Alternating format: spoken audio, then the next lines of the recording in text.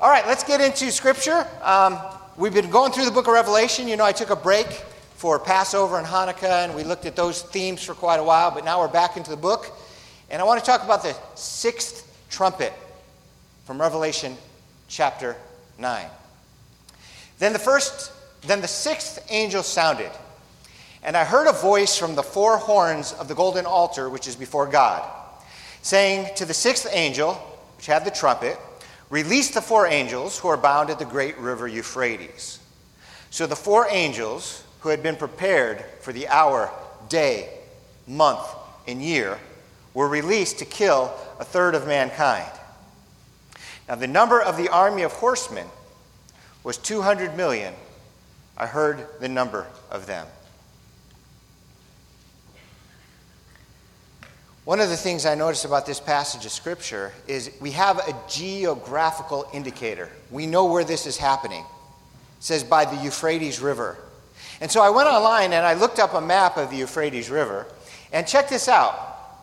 Look at the countries it runs through. Turkey, Syria, and Iraq. So here we are in a book of the Bible that was written 2,000 years ago, talking about our future, the end times. And Turkey, Syria, and Iraq are mentioned. You don't hear them in the news nowadays at all, do you? Every day they're in the news. Everything that's going on in the world right now is centered around that area. Gee, what a coincidence that the Bible chose those three countries to talk about the end times. It makes me wonder how close we really are to these events that they're featuring in the news. And I mean, they're featuring big. So I look up the map, and while I'm looking for the map, I find this newspaper article. A new Turkish aggression against Syria. Ankara suspends pumping Euphrates water. Published Friday, May 30th, 2014. Here's what it says. The Turkish government recently cut off the flow of the Euphrates River, threatening primarily Syria, but also Iraq with a major water crisis. Al Akbar found out that the water level in Lake Assad has dropped by about 6 meters, leaving millions of Syrians without drinking water. Well, that's interesting, Steve. Oh, it gets much more interesting than that. Listen to what Revelation chapter 16:12 says about the Euphrates River. Then the sixth angel poured out his bowl on the great river Euphrates, and its water was dried up, so that the way of the kings from the east might be prepared. Whoa! The book of Revelation says that the Euphrates River is going to be dried up to make the way for the kings of the east. And we've got, right now, people in Turkey drying up the Euphrates River. Well, I can't imagine that the river can dry up in an hour. It takes a little bit of effort, build a few dams, practice a few times, and be ready. It's as if we're seeing the dry run, the dress rehearsal for the drying up of the Euphrates River. Maybe, I don't know. But it sure seems like it to me. It's amazing what's going on right now. So if you take the trumpets and the bowls and try to lay them out chronologically, it doesn't work.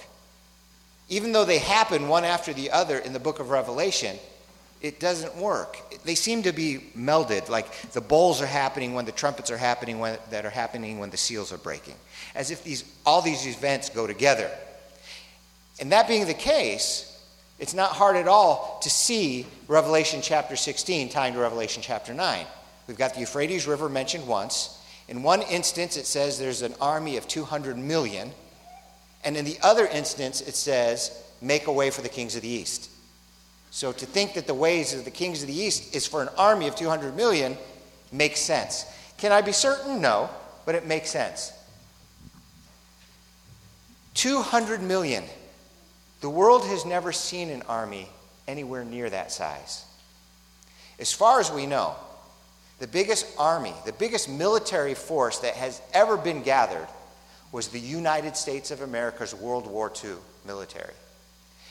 Our armed services had 12 million people in service during World War II. And that, I think, includes the support personnel. 12 million.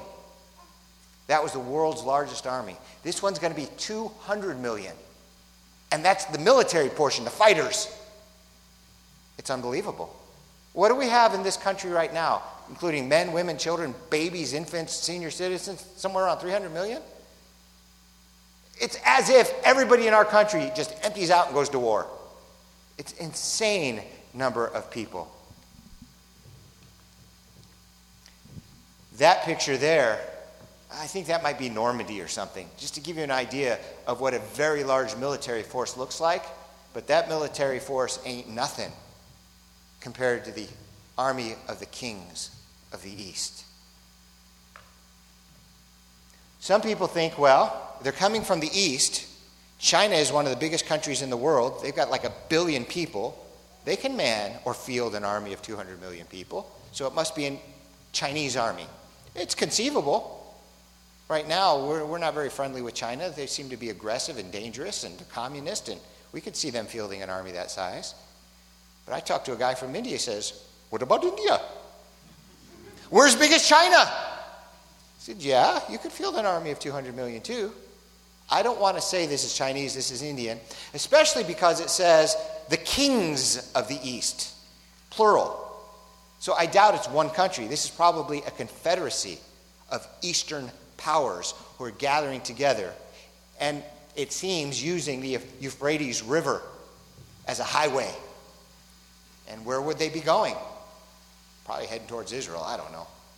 I just know that that area is a hotbed of activity right now. Right now, as I speak, chaos is happening over in that area. Okay, so we've got this army of 200 million. Two options. This is symbolic, or this is literal. When you're dealing with the book of Revelation, you can't always be certain which is which.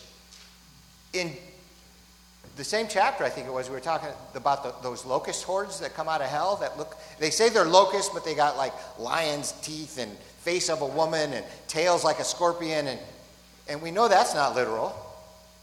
And that's a horde. So maybe this horde isn't literal. Maybe it's symbolic of something going on in the spiritual world. Maybe it's this is God pouring out his wrath. Maybe this is just some picture of the heavenlies. It is 4 angels bound at the river Euphrates, and they release the army, so maybe it's a spiritual army. It's possible. It's not the interpretation I prefer, but I wanted to give that to you as an option. I think it's real army. But when you look at the description of the army, you go back to the symbolic. Listen to the description. I'm in verse 17.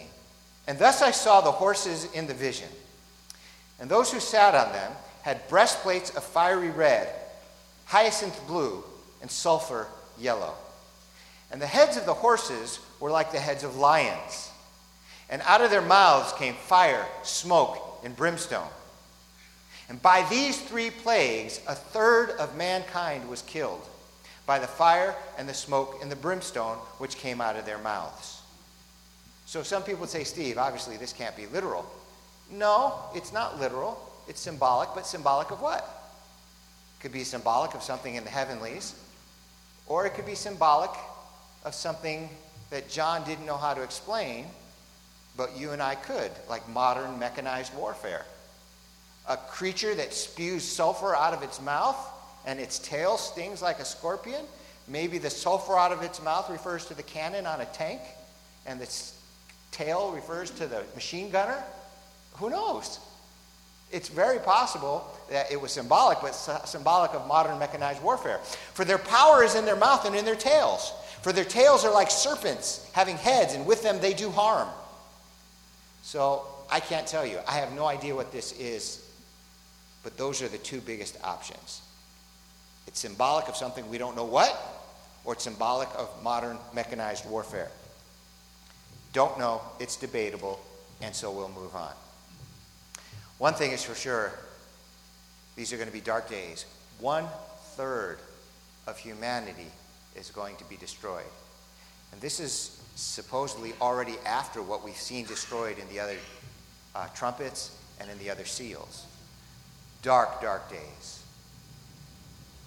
However, to me, what I found most, at least applicable to us, is in verses 20 and 21. The rest of mankind who are not killed by these plagues did not repent of the work of their hands, that they should not worship demons and idols of gold, silver, brass, stone, and wood, which can neither see, nor hear, nor walk. And they did not repent of their murders, or their sorceries, or their sexual immoralities, or their thefts. Okay, so God is shown as pouring out his wrath upon humanity. And the wrath seems to be coming, at least through this one trumpet, through warfare. Which is, again, God is sovereign, so he could use that as his means if he wants. A third of mankind will be killed. What are their sins? Why is he so mad at them? 5 are mentioned. Of course, there's many more.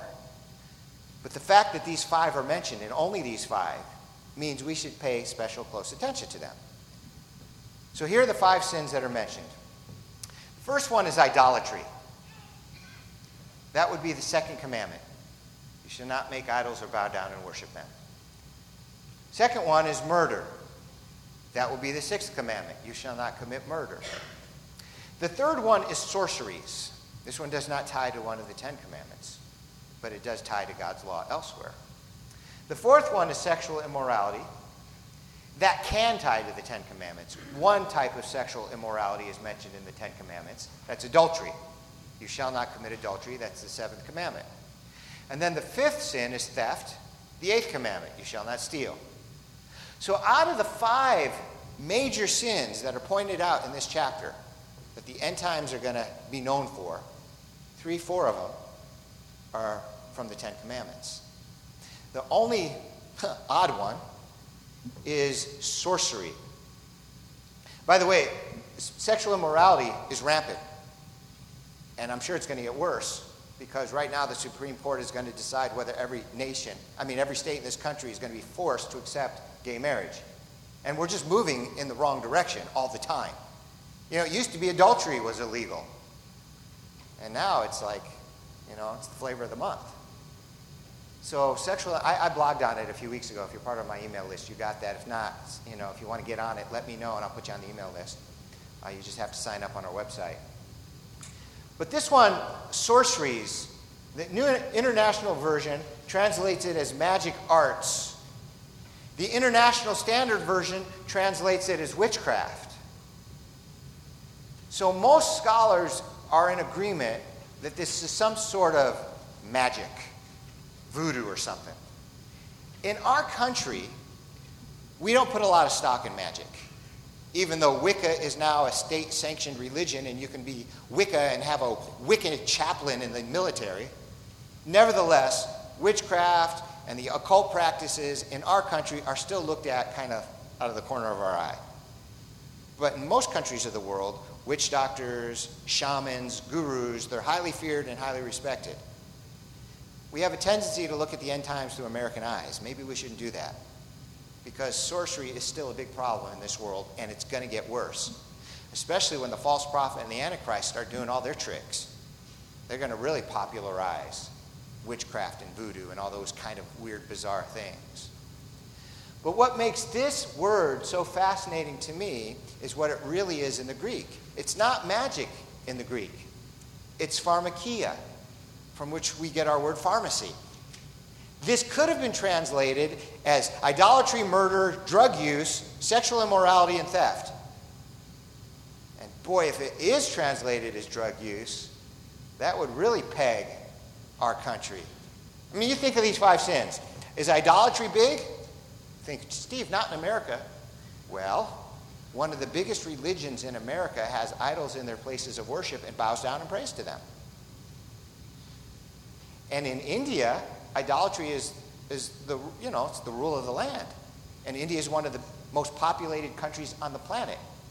Them and China. So idolatry is huge now, let alone in the end times. Think about it. Let's say there was somebody you knew. No, let's make it a stranger. It makes the story better. Stranger who needs a kidney. And so you find out that this guy needs a kidney. And you think, I got 2. You know what? I'm going to give this guy my kidney. And so you go, you talk to the doctor, and you're a match, and you go through the surgery, and they rip out your kidney. And you go through the pain and this discomfort and the fear that maybe your other kidney will fail and someday you'll be kidneyless and you might need a kidney. But nevertheless, you take that amazing risk and you give a total stranger your kidney. Now the stranger finds out. So what the stranger does is he fashions a little guy out of Play-Doh and thanks it. And starts praising the little Play-Doh guy for giving him a kidney. How would you feel? A little shafted maybe? God made the heavens and the earth, and he sent his son. He didn't give us a kidney. He gave us his life. And he didn't do it just for strangers. He did it for enemies. And what do? We fashion a little animal, and we pray to it and thank it and praise it. It's not right. Idolatry. Murder. Well, Steve, at least we don't have a lot of murder in our country. You're laughing. It could be a lot worse. I don't know about y'all, but there's parts of town I'm afraid to walk in. Let me rephrase that. There's no part of town I'm not afraid to walk in. And what about abortion? Stops a beating heart. Millions upon millions, and that's just our country. What about all the other countries? Sorcery. Don't know. Is it drug use? I'm sure glad Colorado legalized marijuana to lead the way for the rest of us. I kind of chuckle when I see Border Patrol sees $1 billion worth of marijuana. I'm thinking, great, sell it to Colorado and we can fund Border Patrol. It's crazy what's going on out there, just crazy. Sexual immorality, I told you I just blogged on it a few weeks ago. Theft. Well, I think out of the 5, theft seems to be the only one left that people have a problem with. It's not socially acceptable yet to steal. Unless, of course, you're an elected official. That's another story. All right, so I guess all I'm trying to tell you is that these 5 huge sins that are mentioned in the end times,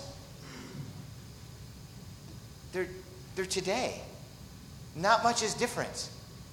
I think it's only a matter of degree, not a matter of what we're doing. So we've got the drying up of the Euphrates River. We've got Iran, Iraq, Syria featuring in the news.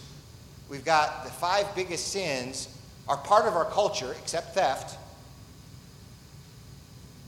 People often ask me, Steve, do you think we're in the end times? And here's what I tell them. I say, well, technically, the end times started when Jesus came. Scripture plainly says, you are in the end times. Children, these are the end times. It says that. But I don't think that's what they mean. I think they mean, are we at the end of the end? Are we at that time period in the book of Revelation? No. So how close do you think we are? I think we're this close. That close. I could be wrong. I'm just telling you what I think.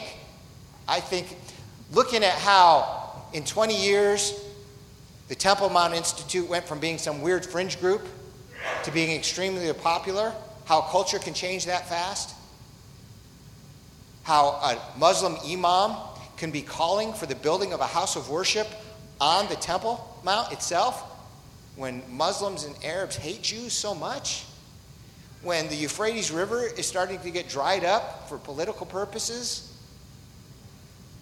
I don't know, man. I think we're getting pretty close.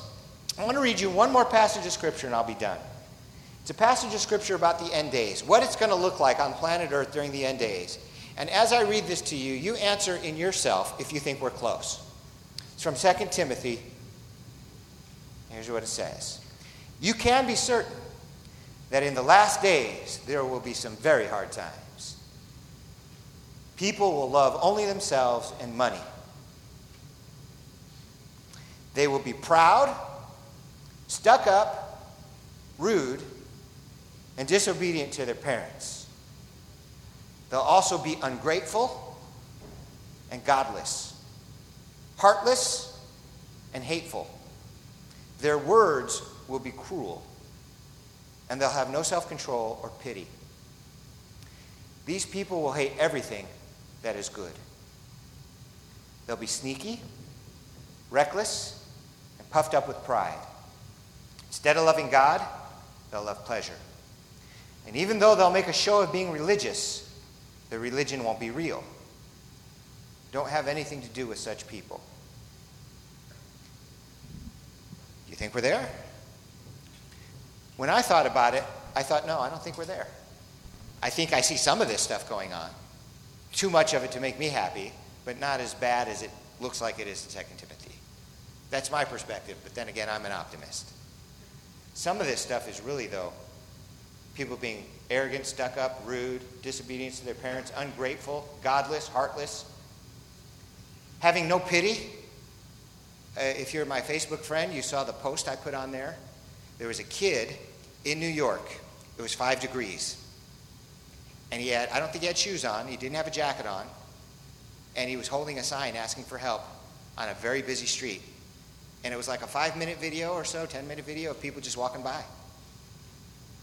Now, I understand. I lived in Chicago.